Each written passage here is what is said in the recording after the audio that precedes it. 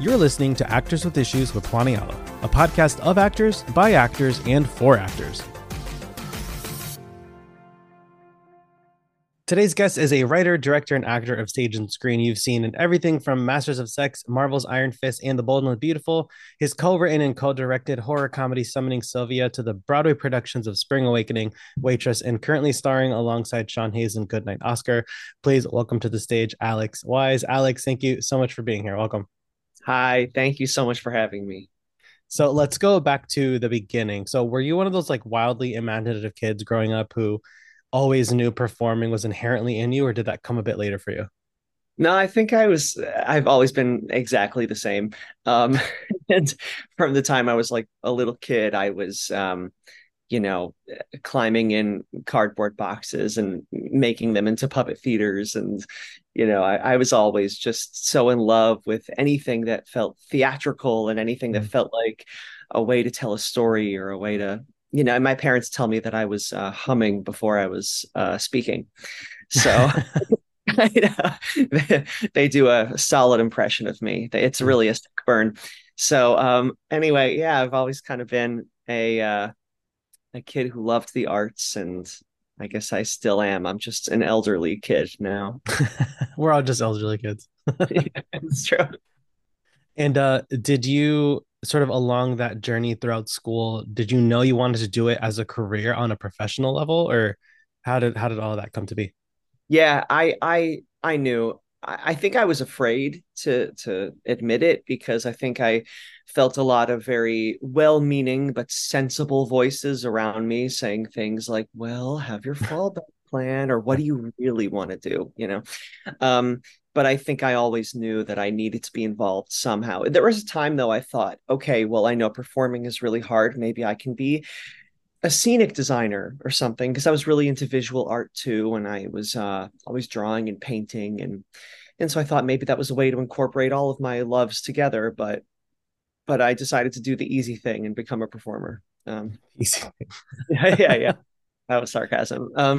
Yeah, I always knew, and so I applied to a bunch of theater schools, and I ended up going to Boston University, and I studied acting and theater arts, and yeah, yeah, here I am.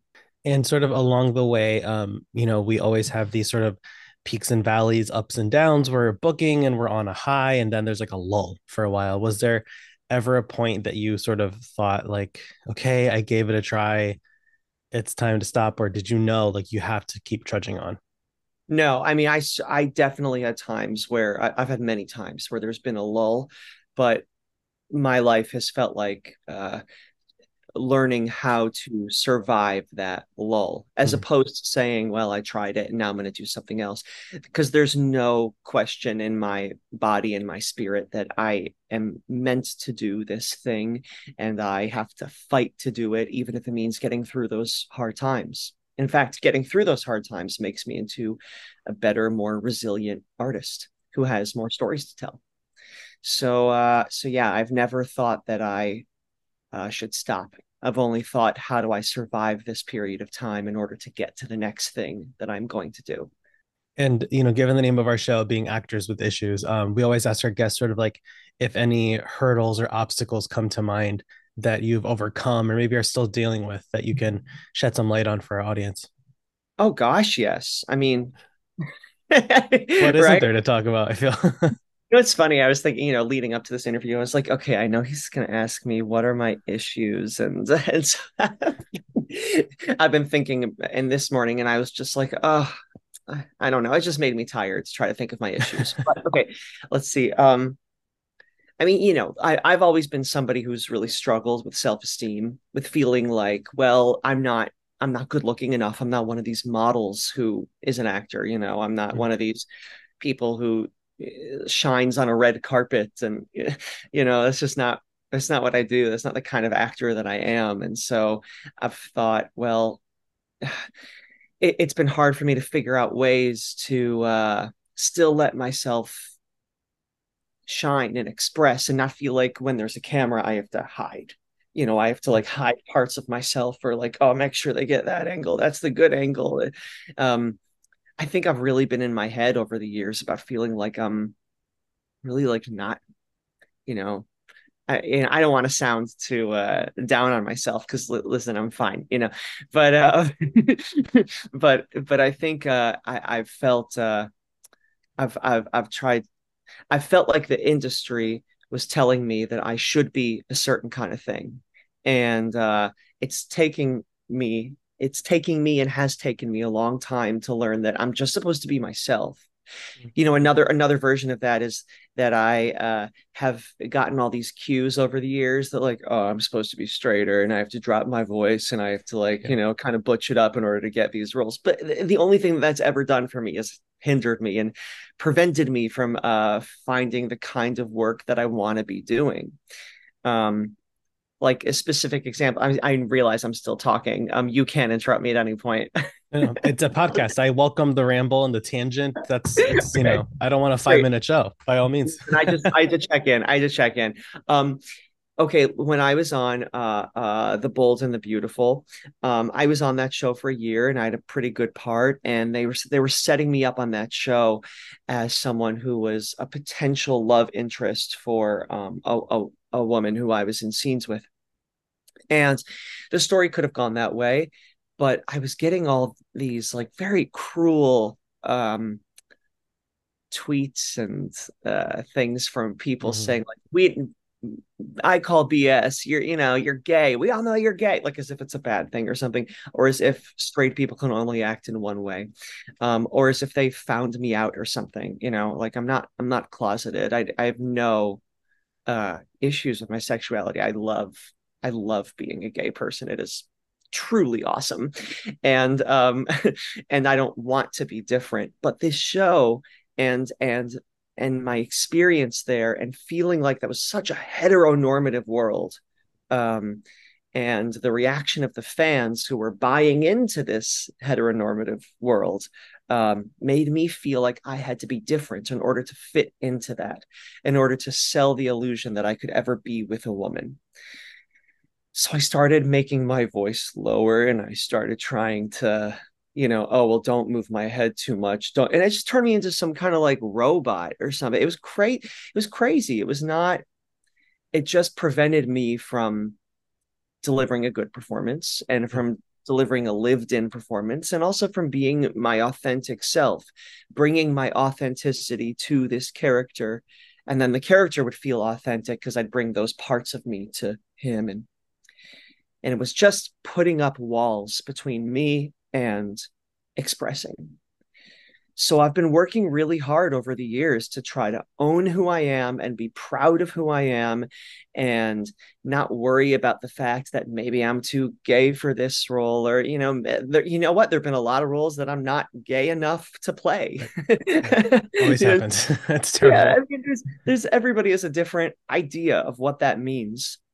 And so the only thing that I can do is keep embracing who I am, keep reminding myself that I do deserve to be on camera, even though I'm not a runway model.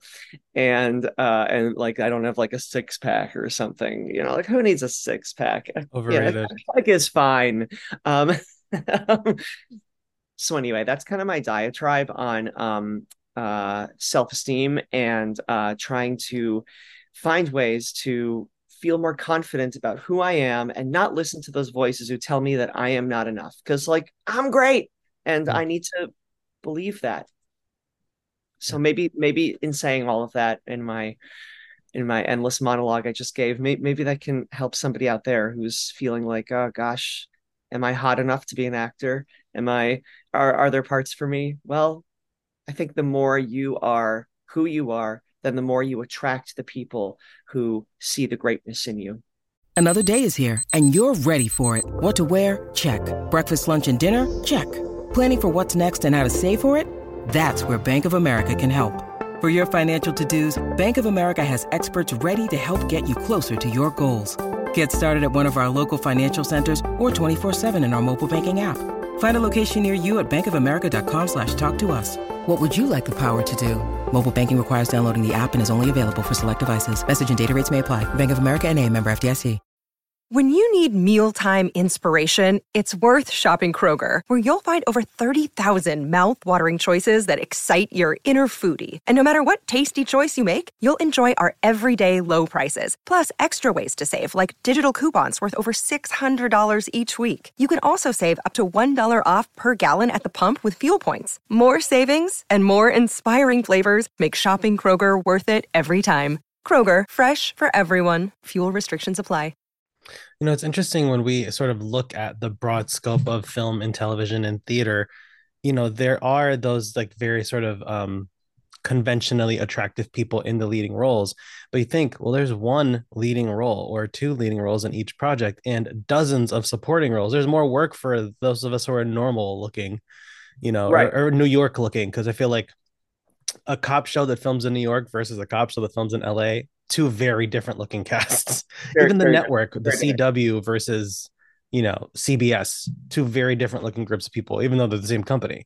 I frequent the subreddit for acting, and there's lots of young actors on there who always ask advice like, um, I'm not comfortable with kissing scenes or whatever. I'm like, well, how often, when's the last time you saw like a kissing scene on network television? They don't have those. Like it there's all these like little things that we sort of tend to focus on, um like you said, like appearance, like sort of aesthetic and things like that. And it's like, well, it's so ingrained in us because this industry is so has been so much like I mean, we still see in casting breakdowns the word aspirational is used a lot. It's like, just say what you mean. Yeah, that's interesting. And Aspirational body. I'm like, for who? yeah, maybe I aspire to this body. How about that? Right. And also that point you made about an actor saying, "Well, I can't be an actor because of I can't do a kissing scene." That's fine. You don't have to do a kissing scene, but I mean, I've been on many television shows at this point. I've never been asked to kiss anybody, which, by the way, is a separate issue. But, um, but like that's not.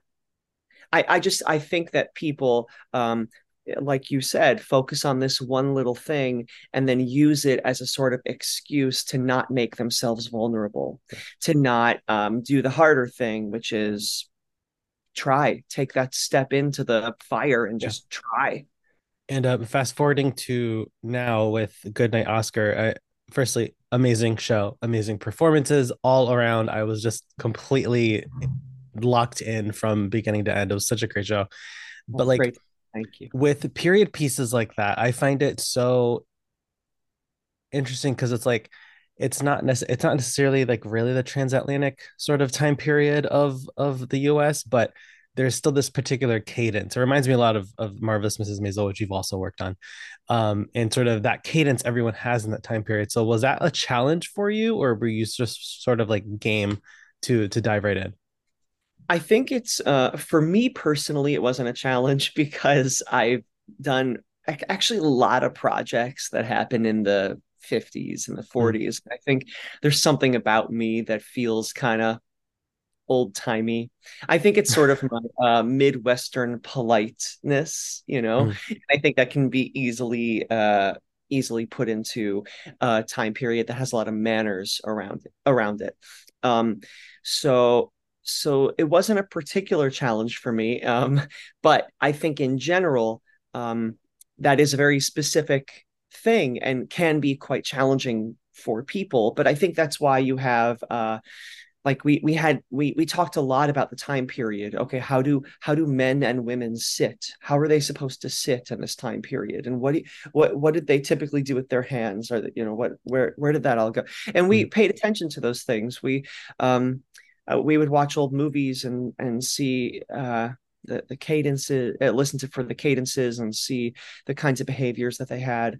I have done quite a bit of that in the 50s and onward, and so I think it's just something I'm kind of used to at this point. Mm. um but it's fun. I love leaning into that old Hollywood world. I think it's so there's something that can be. Yes, there's really like obviously like a really dark, terrible side to the sort of Yeah. oppression of the 50s, obviously. um but there's something that feels kind of magical, surface level magical about it to me. The kind of I don't know, the kind of flowery descriptive language and the sort of the way that you eat the silverware, you go from the outside in. That's in every movie, by the way, about a time period. That you find that line in every single movie about a time Yeah. period. And it's like, there's always one character. It's Titanic is like, it's like, well, what do I do? And then Molly Brown is like, just start from the outside and work your way in. That is in like 50 movies that I've seen. Yeah. So I'm just saying. Okay. Anyway, it was fun doing a show in this time period. It's fun. It's just fun, and I get to wear like cute clothes, so it's cool. Yeah. And I'm a firm believer that with every role we take on, whether it's like a two-line co-star or a lead in a project, there's always something to be learned. So, what would you say was the biggest lesson you've learned working on Goodnight Oscar? Um, you know what? I mean, I could go back to this whole self-esteem thing again. I really took a whole beating in that area of my life, especially in the pandemic Mm. and in the past couple of years. And I was about a year ago, I was in a very low place, and and this show has come along in a way that has inspired me to believe in myself again and to act alongside people I really love and respect. And I've just learned a lot from being in a state of focus and play with these people who are masters of it. And so bringing myself basically submitting to this world and to the creative people I have around me has helped me sort of rebuild some things that got pretty broken in some ways Yeah. over the last few years. So I'm really thankful for it. This show came for me right when I needed it. Um, right when I think I was ready to start standing up again and putting pieces back together. And I meant to ask this earlier, but with Goodnight Oscar, were you involved in the Chicago production, or was the Broadway production the first time you did the show? That was the first time I did the show. It's actually a really fun story that Mm. so when I was on Maisel, which was I guess it was about a year ago now, I think. Um, I was there on the set with Emily Bergel, who's in Goodnight Oscar, and Ethan Slater, who had just done the Chicago run of Goodnight Mm. Oscar. And so the three of us were hanging out the whole day, and they were telling me about this wonderful play that they just did. And I was like, awesome, guys. I'm so psyched for you. But I was like, inexplicably in this little Goodnight Oscar circle. Yeah. And so then Ethan, he got Bach in the Wicked movie, which is so awesome and deserve it. And when I found out that happened, I thought, oh my gosh, maybe there was a reason that they were telling me about this show. Maybe I don't know. I was just sort of looking for those connections in the world and this felt like one. And so within moments of even realizing that this role was suddenly available, I got an audition for it. I think within an hour of me putting the pieces together, because I was like, huh, shit, what's happening? And then I got this audition, and I knew in that moment, I was like, I'm gonna get this part. Mm. I just knew. Something I don't know. I don't something just kind of beamed down to me and was like, this is the path. This is the path. Yeah. And I was like, okay. And it's time for me to start believing in myself, believing that I can do this, believing I'm good enough to do this. And and so I did everything I could to bring my best self to this. And I auditioned for like 2 months, and finally it Oh, happened. It was one of the most emotional phone calls I've ever had. yeah. I think it was such a long build. It was 2 months of auditions. I mean, the build up was long, and the dream within me for this particular show was strong. It had been built up, and I was like, this is it. I think this is it. And when it happened, I just sobbed. I think I fell to the floor. My agent called, and I think I fell to the floor. I just couldn't. Oh my God, look at my buzzer. Something's here, a package. Okay, I'm gonna leave. Um, it's another sign. Okay, so that's kind of my little story about getting Goodnight Oscar, and I was I'm just so thankful. I'm just so Mm. thankful it came into my life. It's been awesome. I'm such a fan of Sean's podcast, Smart List. Isn't it fantastic? I was just listening to their interview with Matthew Reese this morning, and he's talked about it for so long, and I was like, oh my, and when he announced it was going to be on Broadway, I was like, oh my god, like this, just I feel like I've sort of followed the journey from like, yeah, I'm in rehearsals for this play I'm doing in Chicago, and then we're doing it in Chicago, and now it's on Broadway, and now Tony nomination. Like that's so awesome Isn't that for him. so cool to get that kind of glimpse into that process too Yeah. through Smartless? I mean, Smartless on its own is a thrilling podcast. Yeah. Feels like hanging out with old friends. And but then to get this sort of I started listening to it once I got the job. I was like, oh, he has that podcast. I guess I should listen to it. So I Yeah. listened to it every day Yeah. for a few months. And I just loved getting these little breadcrumbs into that whole experience for Sean. It was really cool. And one question we get a lot from our listeners, especially sort of like young actors, they're fresh out of school, and not all colleges and universities and acting programs have these sort of showcases. So they sort of finish school and they're just sent out into the world, and they don't really know how to get the ball rolling besides going to like cattle calls very early in the morning and things like that. But for any young actors who feel sort of stuck because they can't get that first agent or first manager who can get that ball rolling, what advice do you have for them? I think what the best thing that I've ever done for myself is create my own work. Mm. Um, it's always given me a sense of purpose, and it's made me feel like I have a reason to get out of bed in the morning, and it's helped me develop communities and given me friends and amazing artistic experiences that I didn't have to wait for permission for. Mm. And so I know this is not really answering the question that you just asked, but I guess what I'm trying to say is every time that I've done my own thing and made my own work, I have not cared about whether or not my agent is calling me or not. Mm. It's just been like, oh, great, they can call me if they want or don't call me if they want, whatever. I have I have a play to write today. Yeah. And so and also then once you make your own stuff, then that can lead you toward the kind of representation that you're looking for. um, it's often hard to find that. I mean, I think especially today, it was easier when I started, and things have only gotten exponentially harder. So I have a lot of respect for anybody who's trying to make that stuff happen right now. I know it's not easy, uh, but I would just encourage you to keep saying yes to yourself.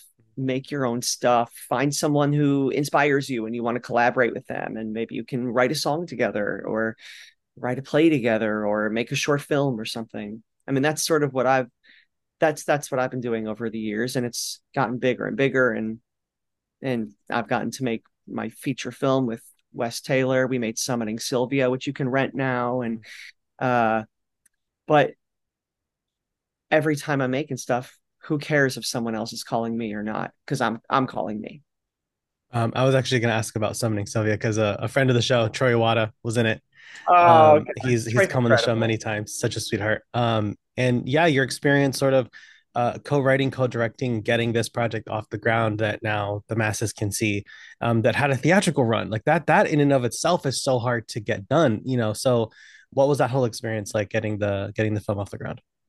I mean, the experience of making that film was a 3-year experience. So within it contains many chapters.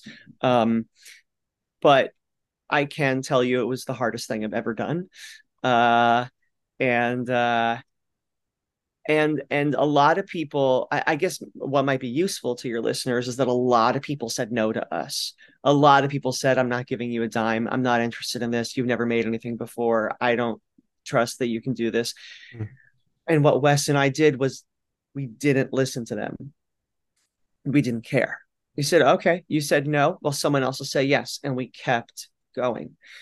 We just kept going and kept asking people for their financial support or their artistic support or whatever that is.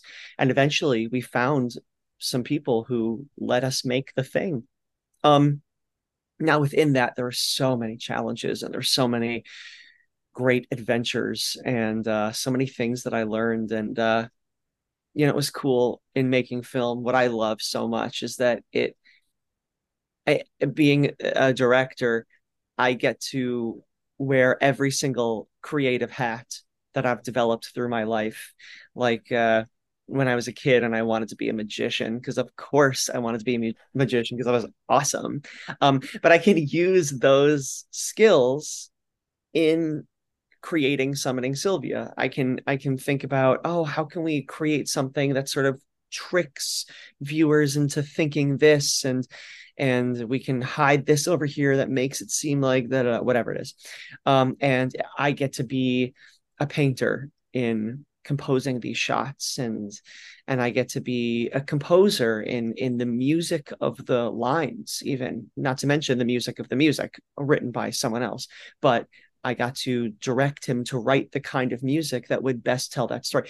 And of course, being an actor, helping people deliver their most authentic uh, authentic lines. There you go. I can't think of a word. So much for being a writer, right? Um, but it was so cool getting to and with alongside Wes, not having to do it alone, but creating collaboration. That we got to wear all of the hats and do all of the creative things that really made us feel very purposeful in the world, and very tired in the world too. We're really proud that we got to the end and we made something that I think people are connecting to. We've gotten good reviews and people seem to like it, and it's a great story about friends and